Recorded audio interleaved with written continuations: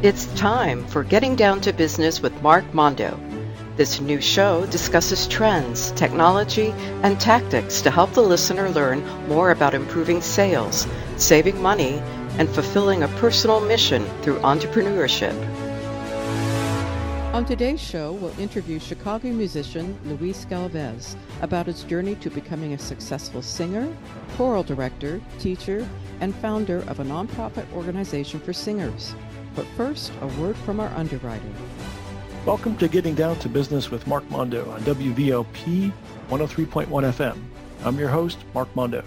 We're on the air in Valparaiso, Indiana, and you can listen to us streaming on the website at WVLP.org or use the TuneIn app on your mobile device and look for WVLP.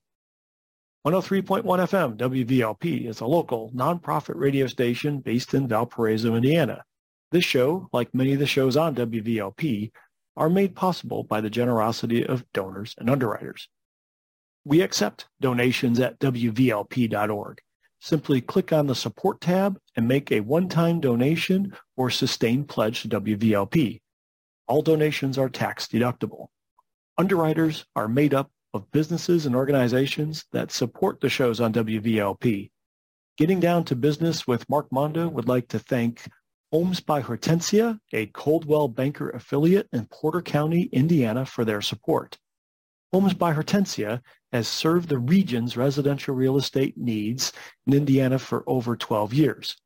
Contact Hortensia Moreno or Tiffany Zarayo at 219 Welcome to the show. In case you're a new listener, here's my backstory. Or visit homesbyhortensia.com. I've been a consultant for small businesses for the last 25 years, helping small businesses implement customer relationship management software, otherwise known as a CRM system, where I learn their business processes and customize the software to help them gain an advantage in sales, marketing, or customer service. But there is much more to becoming a success in business than just having a good CRM system. That's why I bring on guests to tell their stories and share tips on either technology, tactics, or trends they use to become successful. So let's get into it and introduce everyone here today. To one side is my producer. She's also the star soprano, and she's my wife, Mrs. Cynthia Zimmerman. Hello, hello. And to my other side is a professional Chicago musician, Luis Antonio Galvez-Alcantara. I hope I said that right. He's a native of Lima, Peru, and a sought-after singer described as the Golden Tenor by Heidi Weiss of the Sun Times, and a gorgeous operatic tenor voice by the Third Coast Review. In addition to performing, he teaches as the director of choral music at Mary Mother of Divine Grace Parish, and he's the founder and executive director of the North Shore Opera Hour, a 501c3 nonprofit. In 2013, Luis received the Peruvian Toomey Award in recognition of entrepreneurs who build a prosperous and democratic America, demonstrating our cultural contribution and strength and the influence of Latin American immigrants. He is a graduate of the Chicago College of Performing Arts and completed the Chicago Series in Liturgical Music at St. Joseph's College in Rensselaer, Indiana. And also, he recently completed certified training in the neurovocal method for contemporary commercial singing. Wow, that was a lot. Welcome, Luis. Thank you. Thank you. Well, I invited Luis here because it's a very different perspective to make a successful career from my upbringing. A quick biography on my background. My family had several businesses over the years from the 70s to today. One of them included a landscaping business, which also was a snow plowing business in winter. Then in the early 80s, they installed cable television, not being the cable guy like Jim Carrey in the movies. Instead, the city would hire my dad's contracting firm, and they went with the big ditch diggers and the trench diggers and literally installed the cable underground throughout the cities to lay the infrastructure that we use today. That evolved into a computer-aided design service bureau, or CAD service bureau. When that market dried up, they turned it into a print shop and then eventually evolved into commercial real estate.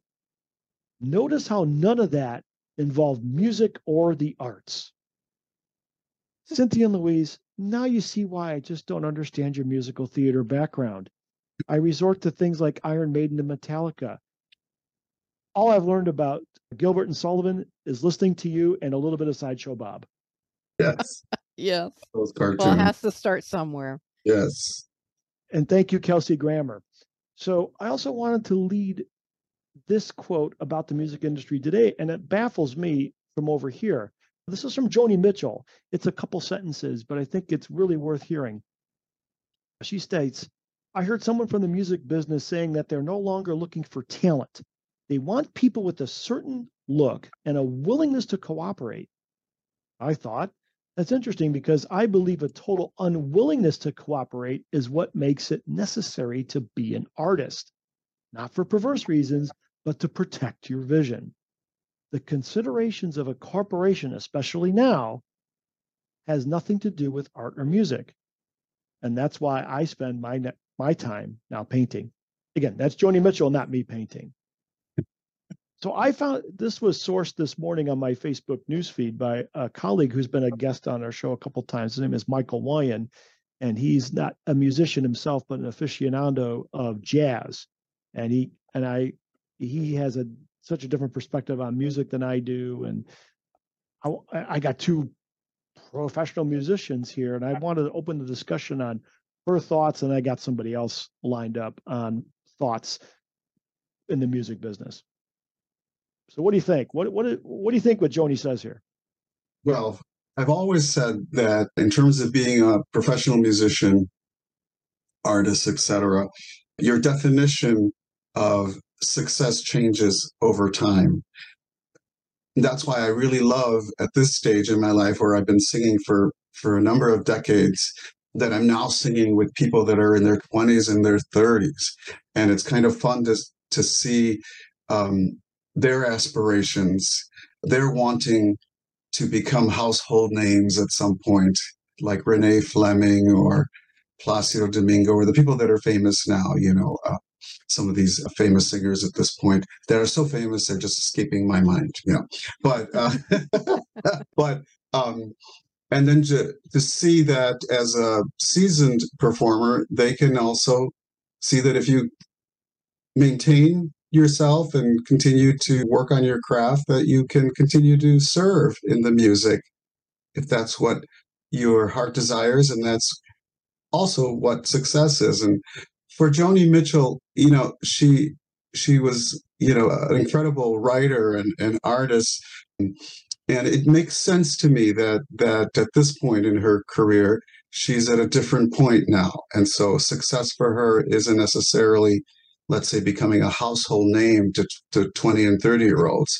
But probably at this point now, it's for her, it's what she's leaving as a legacy in her other art form, which is painting, which for her now is a success. And that, I think, is the key. I think you wind up just redefining what is successful for you, and then you stick with it. And sometimes you get little surprises here and there. But overall, I think that if you allow that change to happen, I think that makes for a happier performer.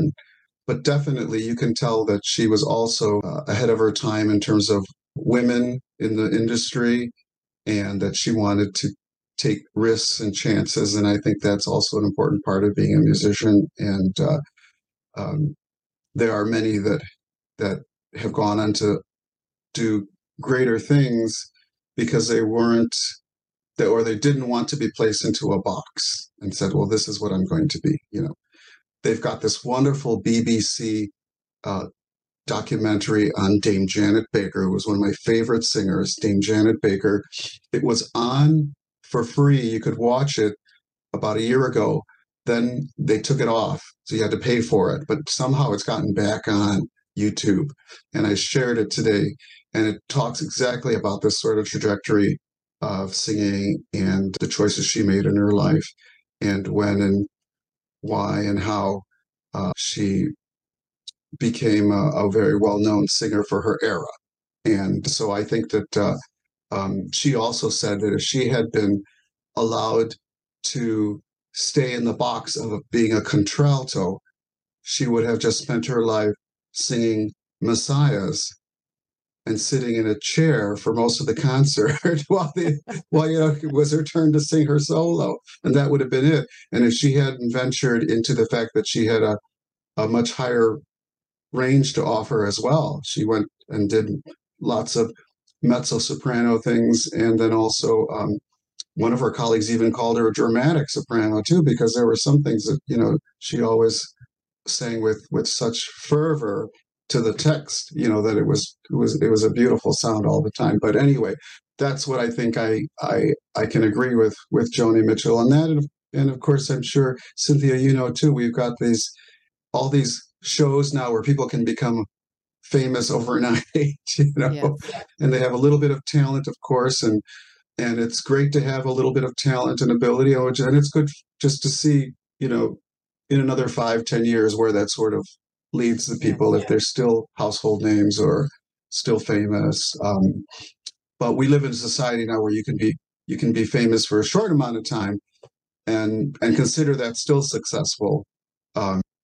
Whereas in the past, in terms of actors as well, it took a while to become established and to become a household name.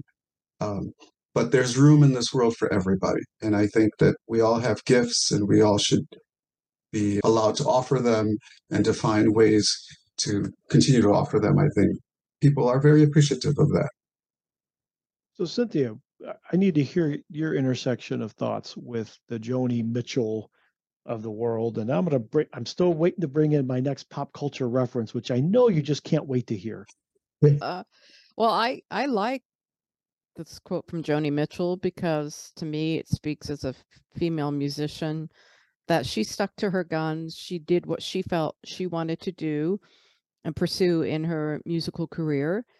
And when she realized that that was going to be harder and harder now that corporate America was controlling more of the music industry and decided to go in a different path, that takes a lot of courage and conviction to do that. When for the average musician, it's so hard just to get employment and consistent employment. But in the end, you have to ask yourself, what kind of musician do you want to be? What avenues do you want to pursue? And then really being disciplined and pursuing those goals, and redefining success as you continue through your journey, because not everyone is going to be household name. They're not going to have multiple recording contracts and world tours and anything like that. And when I see these shows with like The Voice and America's Got Talent, it's great that people can have that kind of exposure, that stage. But part of the reality of that is you don't know what goes behind the scenes in the way of managers and producers and how they can manipulate the outcome. So that's something I think for people wanting to go in that avenue, they need to really ready themselves to have a thick skin and to really stand up for themselves against what a producer, or corporate influencer might have, because they're looking at the bottom line, where the artist is looking at being true to themselves as an artist. All right. I did have another question before I get to my pop culture of the week reference, because I'm a little behind the times on pop culture, but I will ask this. Do you believe YouTube democratizes music to get somebody to that next level? Or are we just a slave to an algorithm versus a record company? I was listening to an interview at the beginning of one with Lars Ulrich, one of the co-founders of Metallica, and he is in his early 60s, and he said back then it was the record company's control gates to everything. Now, is it the algorithm? Do you think somebody has a chance to, quote unquote, go viral? It's definitely a new world, definitely, for sure. Speaking of YouTube and managers, Cynthia and I, and of course you too, Mark, we had an acquaintance that just passed away, Richard Schaff, who was the lead singer for the Sandpipers. And he just passed away, I believe, a couple days ago, and his funeral will be on Friday. But he he definitely had a long career, and his music was of a certain era, and enjoyed hearing him sing, and he would come to some of our performances, and we really appreciated it. But looking back, let's say in his days and Joni Mitchell's days, which are about the same time, that if you had a performance group like a band or a group of singers, you basically had to cut a record and then go on the road to promote it. Mm-hmm. That was the way to do it then. But now with YouTube, as you're talking about, now with YouTube, you probably don't even need to do that anymore, because you get something that will get a million hits, and then you can become successful just from that, and not necessarily from having to do all this traveling like you used to have to do, because now you can promote yourself on YouTube. Everyone can have a YouTube channel, from people who play the slots. I've watched people do that. Just watch people play slots all day. Slot machines, like slot Yeah. machines. Yeah. People just play slot machines, and they've got their own YouTube channels, and you watch them win and lose, and they've got humongous followings. And well, that's kind of how I try to deal with my slot machine addiction. Is I'd rather watch them play, so I don't lose my money. Let's just watch them play. And some of it is very interesting and very entertaining, but that's one area that, along with, I'm sure, like cooking shows, which became very famous during COVID, where people were doing cooking shows, things like that, and they were getting incredible amount of hits and getting awards from YouTube for the number of followers that they had and hits that they had. And so definitely technology has changed the way people can become successful, and you don't have to do the flying back and forth from one city to the next city promoting your album. Of course, people still do that. And I think that's leading to your next person. Oh, yes. To talk about. All right. I'm confused. This is a genuine, I'm confused. I just want to interject one point. YouTube has democratized, in a way, people's opportunity to be heard and to make a livelihood in their field or their talent or their their area of expertise or interest. But it also waters down, I think, a lot of the talent, because there's so much out there that you're, somebody that is very highly trained and a wonderfully gifted musician might not still get all the likes and the, YouTube award for this music that they're performing, compared to somebody who can lip sync or do renditions of artists, do cover versions of other artists' music. And it's because it's popular music, they are getting all these hits. So there's two sides to this coin, so to speak. So and I think it saves a step too with speaking of singers, with auditions and competitions. Now, I've judged a few competitions as the founder and executive director of the North Shore Opera Hour. I've been asked to actually adjudicate for the last 2 or 3 years wonderful local Polish competition, and all submissions are on YouTube. Mm-hmm. So you have to take that sort of with a grain of salt, because obviously whoever can record themselves better or in a better sounding room will come across a certain way, possibly better than the next person who didn't have the same kind of recording equipment.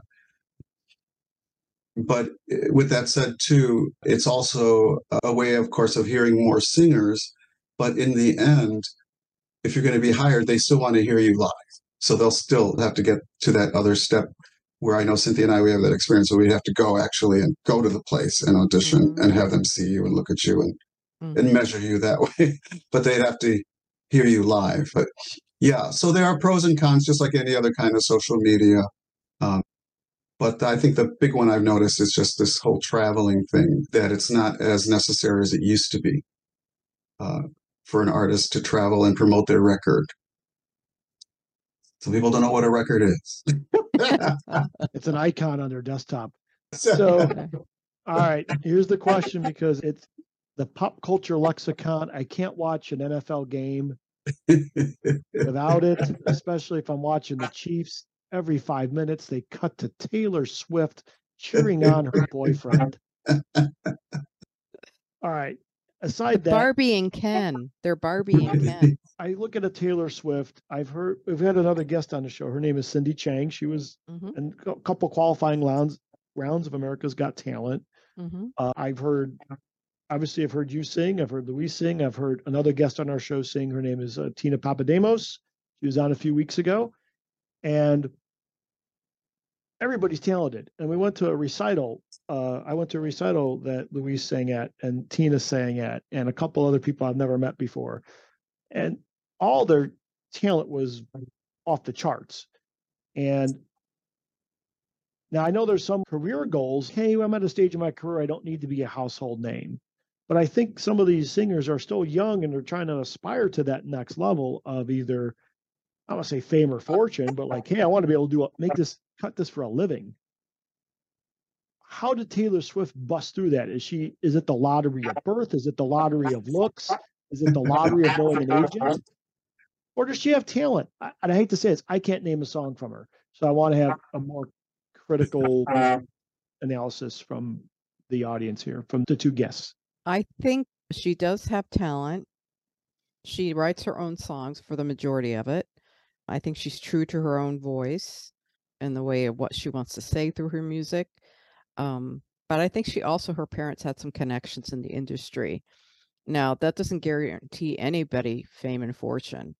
I mean, she's worked very hard to get where she is, I'm sure, but it is always helpful to have somebody in the business to kind of creak open some of those doors and windows for you to get in to be heard.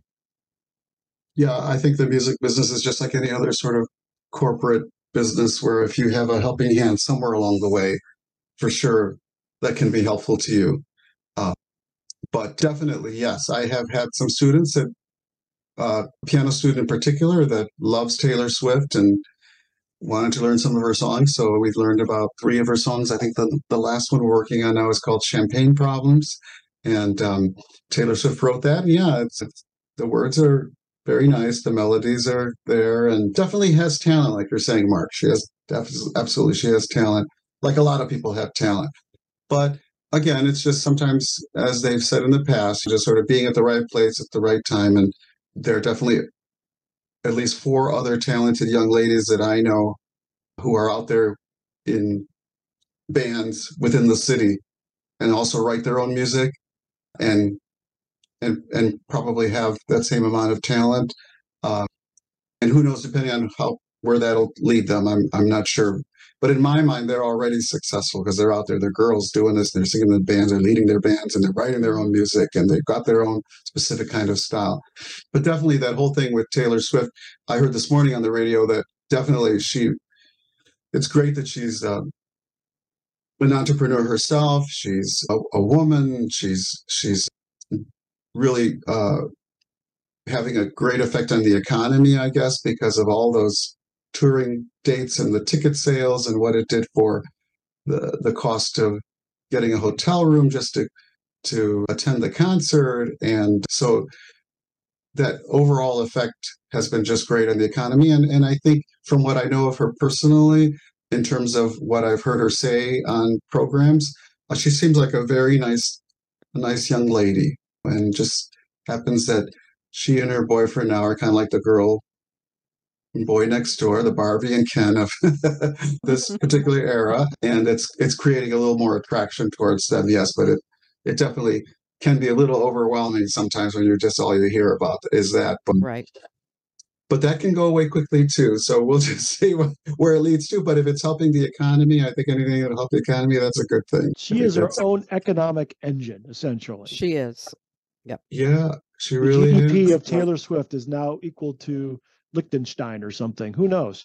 So let's pull some similarities here. So you alluded to, I didn't pull up a Wikipedia page on Taylor Swift. There's a support system. There's been a recurring theme on my show that it's not just that Horatio Alger story of, I just do it all myself. I was singing with Taylor Swift is on the side of a street in Hollywood with a tin cup dingling, and all of a sudden an agent shows up and she gets a contract. What kind of systems have to be in place for a musician to start succeeding? Well, in my opinion, of course, I think Cynthia said this already, you do have to work on your trade, whatever it is. So you have to really continue to try to maintain it. So definitely you should be continuing either to take voice lessons or have a vocal coach or have somebody that you can rely upon who can give you some honest feedback about how you might be sounding on something.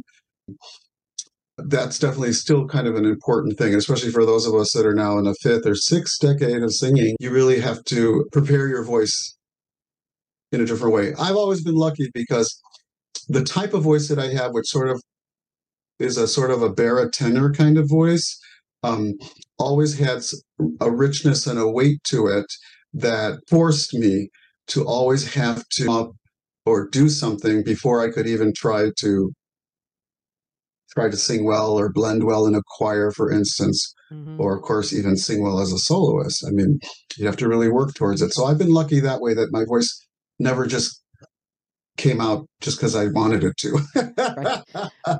We Right? both were given the talent of singing, but we had to work on the craft to get it to where we could be successful with it. And it's like any other muscle in your body. If you don't use it regularly, you lose it. You have to keep it in condition, and you have to learn to have a healthy lifestyle to pursue your performing.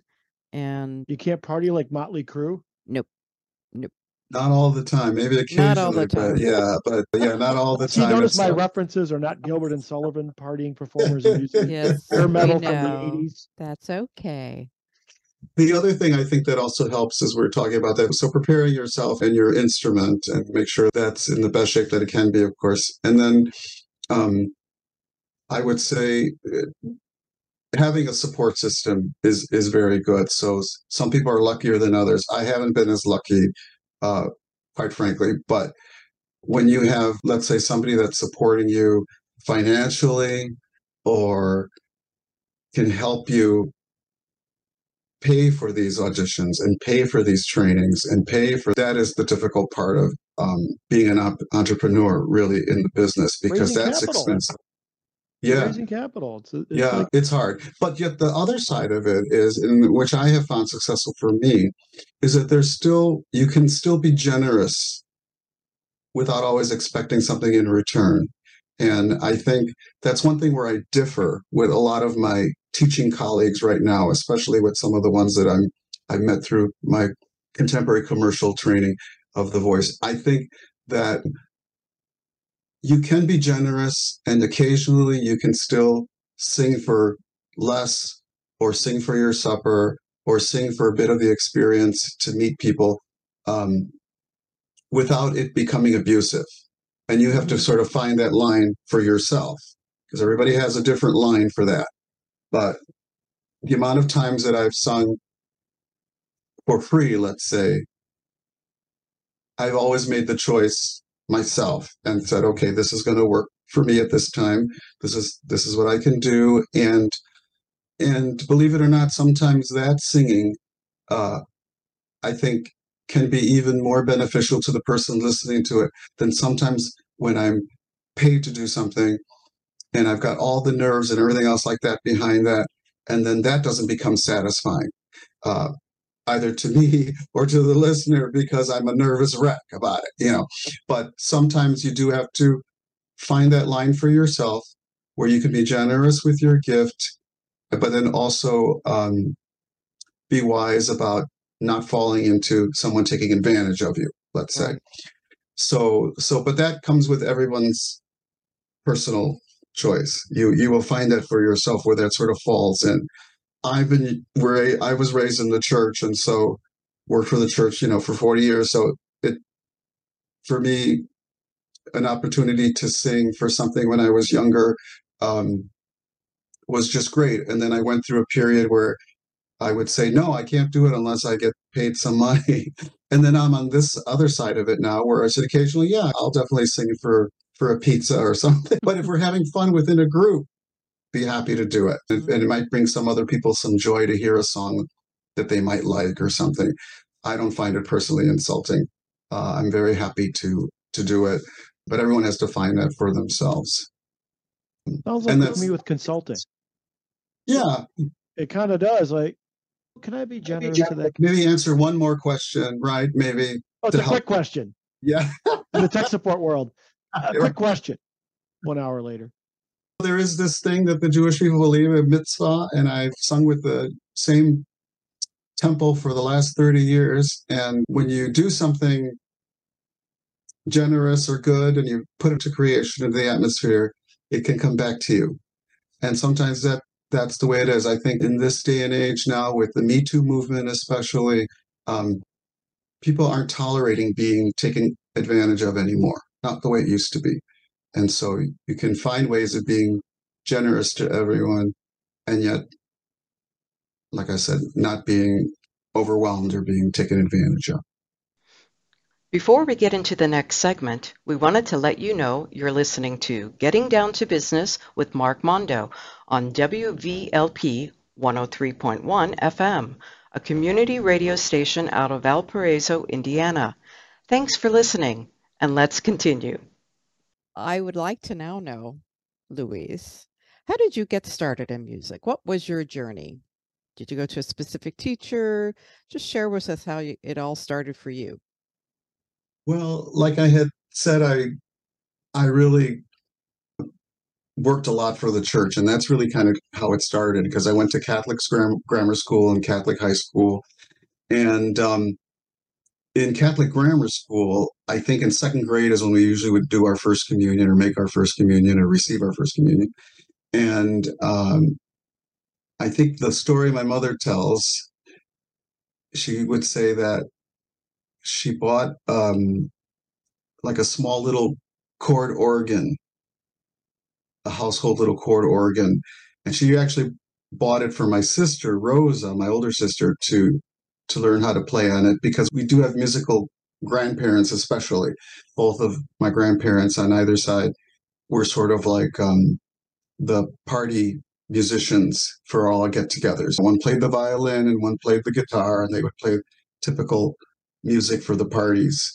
And I think even my father's father, my paternal grandfather, he even played a little more professionally, I believe, from what I was told. He could read notes and things, whereas my other grandfather, my mother's father, just did it mostly by ear. But anyway, they would provide the music. So anyway, my mother bought this organ thinking that my sister would take to it, and I was the one that took to it. So I was the one that started playing on it and plucking out little melodies, and that's sort of how it started, that they discovered that I had that love of music that way. My older sister wound up actually being more of a dancer, and so even though she's a doctor, she continues to dance to this day, and dances with a company where she lives in Florida. But so we all love the arts. But so I started just these little melodies on the organ, and then my family thought, well, maybe I should take some piano lessons. And so in 7th grade, I started taking piano lessons with Sister Mary and Melissa. Her order was the Sisters of Charity of the Blessed Virgin Mary, and they were the teachers at my grammar school, Our Lady of Lourdes in Chicago on North Ashland Avenue. And that's sort of where it started. And so I quickly learned things on the piano, and then I was able to start playing for church services at about 10 years old. At that time, they only had an organ, so I sort of had to adapt myself to the organ. But it was an interesting story too, because during that time there's still some tension with more Hispanic families moving in and things like that, and being part of the school and part of the church. And anyway, that's where I basically started, and I just started playing at about 10 years old and started to read music. Originally, I did mostly by ear, but then I started to read music, and that's sort of where the music thing was sort of born there. You could see that I had some ability there. Mm-hmm. And then on into high school, I liked to do the musicals when I could, in the musicals, and never got the top leading role because I never looked like the boy next door, but I would get like the next lower you one. Were the comedic. You were the comedic lead or something. Where somebody or character lead, right, who had a decent voice and who could, And so and that's sort of the way it started. But even so, even in high school, I was still involved as music director for a church. I was still doing that during high school, And then as I went on to college, I wound up getting my teaching certificate in music education. And that was really something that I'm glad I sort of did that, because I think that really was what was helpful to me financially, to be a teacher, K through 12 teacher, even though I never did teach full time, but I was able to do that and to not only gain the teaching experience, but also I was able to still sing in professional groups that I had the time to do it. So that was that. And then continuing in my work in the church, then I needed some more liturgical training. So I went to St. Joseph's College in Rensselaer, did a 3-year program for music in the liturgy. And that's basically how that has kept going. And, I did programs for singers and did some traveling and, again, auditions and whatnot. And yeah, so I didn't have, enough money probably to do more auditions. But I think now when I look back, I think I'm in the right place right now. I think exactly where I should be. I feel like I'm better off being at a place where I can set roots. So I think I'm better than I don't think I would have adjusted to too much traveling. It was too difficult for me. And I miss my family. I want to always be with my family, very family oriented. Right. And I would miss my cats or my dogs or somebody, Yes. Well, you were actually performed for some of the better well-known groups here in Chicago. So it wasn't like you just did little gigs. I mean, you were quite successful as an operatic tenor. I was. I sang with Chicago Symphony Chorus, the Lyric Opera Chorus. I was noticing Bella Voce, for instance, just had a beautiful concert, and I was in the original Bella Voce, which was called His Majesty's Clark's, way back when it was first founded by a wonderful person. Her name escapes you right now, but she's great. We just talked about her recently because I just had a little college reunion last week. But again, another group that was founded by a woman. So women have been following me, and Margaret Hillis, of course, the founder and director of the Chicago Symphony Chorus. The way women have sort of influenced me throughout the years have been really a wonderful thing, because I find a lot of inspiration in that. And there's a lot of connection between women's voices needing to be heard, and also minority voices needing to be heard, even to this day, that we still have to sometimes we have to be sort of blunt, and get out there, unfortunately, because there still exists a lot of discrimination, and we still have to fight against that all the time. You are also quite well known in the Peruvian American community as a musician who not only performs Peruvian music, but you've really lifted up the Peruvian music culture in the community, both not just for Peruvians, but for other Americans. And I know I've had the opportunity to sing with you for many Peruvian related performances, and it's been wonderful. And I think you even got an award for that, in addition to the TUMI Award. I think you got some recognition. Yeah, previous to the TUMI Award, I got an award from the Association of Peruvian Institutions of the United States and Canada. So that was probably like maybe 10 years before the TUMI Award. And that was also for a similar thing, as actually being called sort of, they use a special term, but just as you're saying, sort of a representative of the community, a valuable representative of the community. And that's been something that I think I want to continue to do. I started doing it basically playing the piano for different Peruvian occasions, because I obviously love to play the piano, and I can play some Peruvian music. And so that was great. And you're right, Cynthia. Yeah, the other part of it is showing the variety of music that we have, because we do have our indigenous music, obviously, and then we have a lot of music that's accompanied by guitar and dance music. But then we also have we also want to show that we also have classical music too, and so that we can use our classically trained voices towards our Peruvian music. And we've got great singers like Luigi Alva, who was kind of the first Rossini tenor in around the 60s and 70s. 50s, 60s, and I think 60s and 70s. He was Peruvian, and he was a Rossini tenor. Of course, we have Juan Diego Flores, who's probably the most well-known now Peruvian Rossini tenor.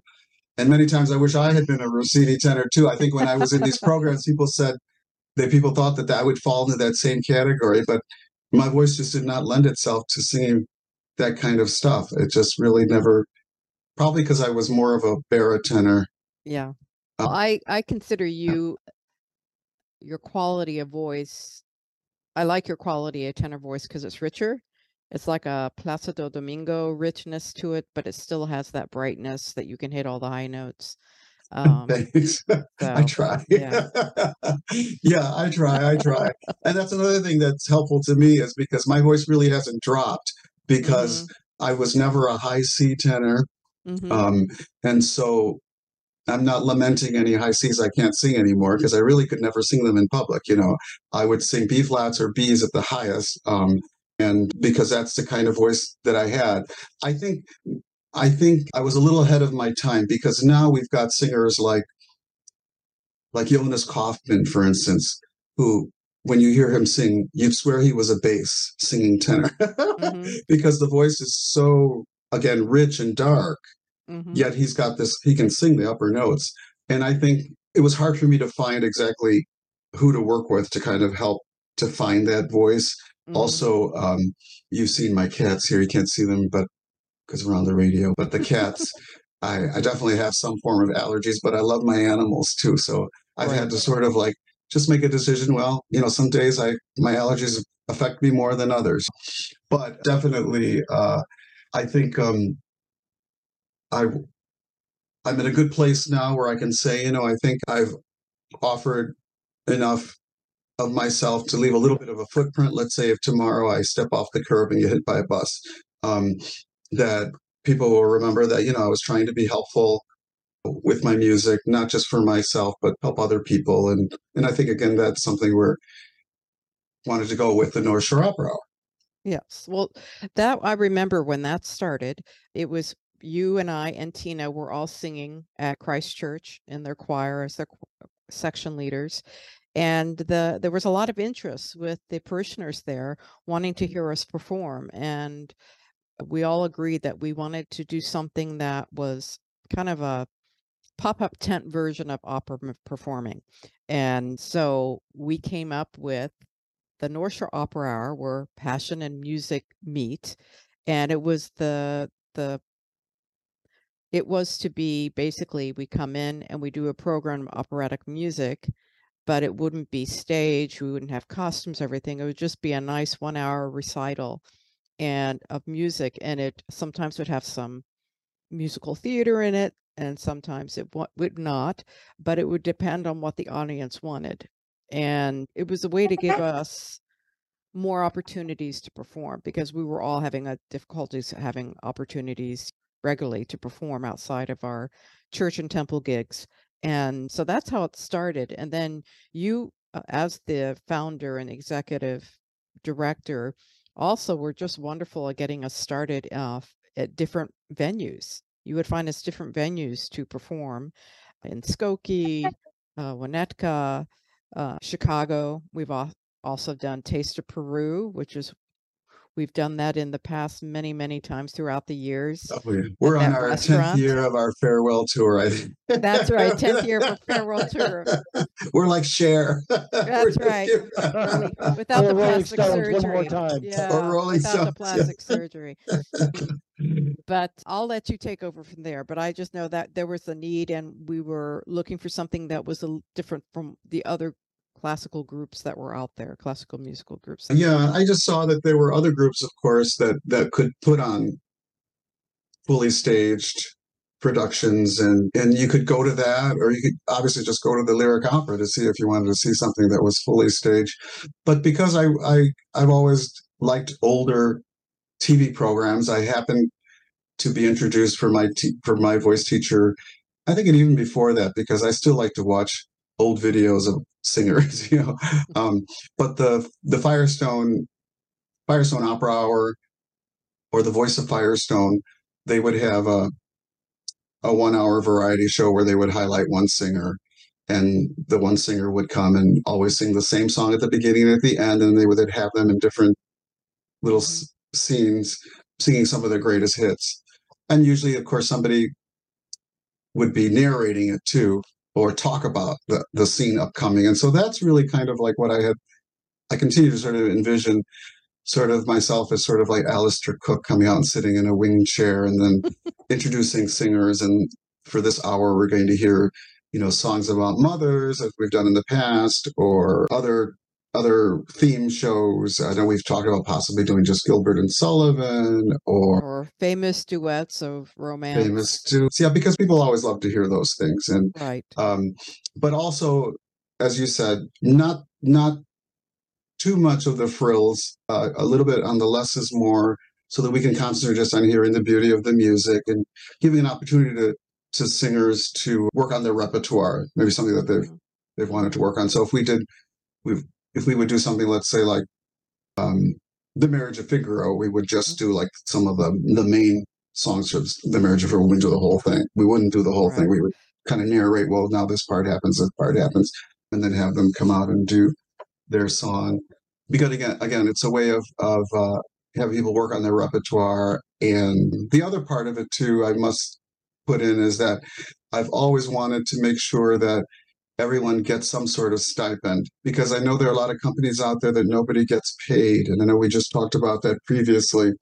But for something like this, especially now that we're hoping to maybe plan a fundraiser, I want to try to invite everyone who may have performed with us over the years to help us out to raise money so we can put on a nice proper show to sing something. But they would still get a stipend, even if it was a gas tank stipend, like $50. You know what I mean? It would be something. I would not want singers, again, to be classified as those that are not going to get paid while we have an orchestra being paid. Right. I can't have that. We won't have an orchestra. We'll just have a pianist, but at least that'll be affordable, so I can pay the pianist, but also the singers would get some sort of stipend. Yeah. Because I don't think a lot of people know that these other small musical groups, whether they're early music or opera or operetta, they basically, none of the singers get paid. They're the ones up there performing because they need the experience to put in the resume, but they are not getting paid. All the other musicians who happen to play instruments in the orchestra or pianists, there is no question they're going to get paid. And that was one thing I liked about your viewpoint. Not only was it providing young and somewhat seasoned performers an opportunity to just perform in a different format, but we were also going to get some type of stipend. And I think that was an important precedent that you started.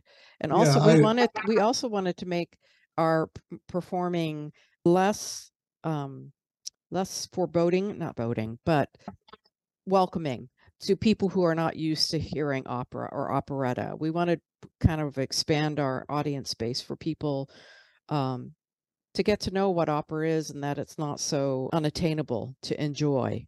And I think that's a good point. Type of art form. Yeah, and also because that's a two-way street. It also, I think, also helps to have the singer themselves also then not have so much anxiety over something. Because one thing that I've heard as a music director, as a choir director, people have told me over the years is, at least I make it fun, So I'm trying to make it fun. I don't want it to be work for people, because I've worked in musical organizations where the providing of the music is made under duress. And that absolutely limits you as a performer right off the bat. You cannot be free if someone is mistreating you or forcing you or checking up on you constantly. If I had a singer that I knew was having some issue maybe learning the music during a rehearsal process, I never doubted for a minute that person wouldn't be able to sing the music well when it came time to perform it. That never was, and it even happens now with choirs. I don't necessarily spoon feed people and say this, that. No, I want people to be expressive on their own, and I know that people will be able to learn it. They'll do it. It'll be great, and it'll be lovely, and we won't need to have to stress people out to perform something nice. Mhm. And then of course that transmits to the audience, because then the audience feels that tranquility as well, and we're listening to something beautiful, something funny, could still be serious, could still be about death, but it could, but the way I've always felt it, because it's part of my personality, is, Mark, I was trained by the Mhm. Three Stooges. Now you're talking about mentors. Yes, I can see that as a support group: Larry, Moe, and Curly. Because we learn so much as youngsters, watching cartoons and right, Bugs Mhm. Bunny and Right. variety shows. And whenever I see Cynthia, I see Carol Burnett. I just see you. I Yes. see you are Carol Burnett. You have lots of her expressions and all Yeah. that stuff. And so we grew up on those kinds of variety shows. Mhm. And you could tell that in those shows, the people were having fun. They're still working hard, but They came they're from a center of joy and passion and respect. yes, Yes. yeah, Yes. and like I said, with the Me Too movement now, we no one's tolerating divas and divos anymore, and you can't be Mhm. taken advantage of anymore. Mhm. You have a voice now. You can say, no, this isn't right. I'm not going to do this just because you tell me this is going to help me or whatever. No, I'm going to be true to myself, and and I will find my path, because that's how it was for Mhm. me too. I mean, I had those Me Too movements, Me Too movement experiences as well, where I could have certainly fallen prey to some of that. But Mhm. overall, for me, it was like I was mostly concerned when I was in these opera programs or any of those teaching programs. I was always like, well, I'm here to find out if I have any talent. Um, that's my primary purpose, not to have any kinds of personal liaisons with people. Right. Yes. That's another Yes. show. Yeah, That's that's something another totally that. different, Yeah, because exactly. I want to Yeah. know if I have any ability. And now I think over the years, both Cynthia and I, and Tina as well too, I think we have been able to I think validate ourselves that we have an ability, that of course a lot of people have talent, but you need to be able to work with other people. You need to have a good disposition. You need to be willing to take a risk here and there. Um, Mhm. but still, that's what really makes a successful performer. So with the North Shore Opera, I'm hoping that I can continue to offer that. And people out there, hopefully you'll hear at some point we'll have a nice little fundraiser where we can put on a nice show in a nice little theater where we can have a nice audience and again promote our talents that we have in the Yeah. greater Because we Chicago need area. to, we need to promote the new and upcoming talent. So that's Oh important. yeah, Give yeah, them and there's some good ones opportunities. out there. There's some good ones out there. People that are like How are they us, going I to get think, promoted? into How work. do you think? There is a North Shore Opera Hour platform. I think we talked about that a little bit with social Mhm. media and the YouTubes. Yeah. Uh, one of I the was gonna ask him what the challenges are because I kind of know it, but for the audience, I'd like him to Yes, share what the challenges are of promoting a nonprofit yeah. and keeping it viable because Well, I think it's a challenge. you need a staff. That's the first thing, and yeah, because one person can't do the whole thing, and the but as we talked about YouTube, that's a big one. I think lots of people who might want to hire us want to see if we have any samples, and that's where the YouTube thing comes in. And whereas the thing that I'm trying to get better at, and maybe with my colleagues that I'm getting to know now, with this gentleman named Eric Campos, he's the one that has this little group where they present snippets of themselves singing, sometimes in costume and whatnot, along with a video of something from musical theater or a cartoon or something. And he's very good at that. And hopefully he'll be able to give me some advice on that. But definitely, I think social media is really the thing for the new companies and entrepreneurs, that you really have to get that technology. And that's, again, I was saying during the break with Cynthia, is that's something we were not taught. We went to music school. That was No. nothing that we were Now taught to do. it's second nature that you be your own your own manager, entrepreneur, branding your image, branding your voice is second nature to a lot. And that all based on technology, which I think for you, Tina and I, and many others kind of learned very quickly during COVID how to use that for our music to keep it going. Being able to record remotely, using Zoom, being remotely in different parts of the same building and recording together. So there was a lot that I think older musicians learned about technology during COVID. Yeah, and the great thing I see with the young people is that they're so open to that. They know that they can still be involved in the music business, not necessarily always as singers, let's say. Yes. Some of them go into wigs and makeup, transcribing music, because a lot of the graduates now are being taught how to write music and how to transcribe it through computer programs. So a lot of colleagues that I've met on the side, they will transcribe music, either composers' handwritten music, which then they will write out in notation, for you to be able to read it, or they can take a song off YouTube, and if you need the melody, in they'll your write it key or out. something. Yes, they'll just put it in. They're very good. So the kids these days, they're really good at trying to branch out into other areas that are still going to help them. Some of my students are into recording books. They're using their voices for recording books. They're getting into this business of recording books and doing audiobooks. Work. Yeah. Yes, and So voiceover. when we started, your options in addition to performing was teaching, conducting, what you're doing, and being either being a producer or a director of an organization or a small company. And now because of technology, that's even expanded more to what one can do as a musician to bring in income, because it's hard to make a living. You have personal expenses.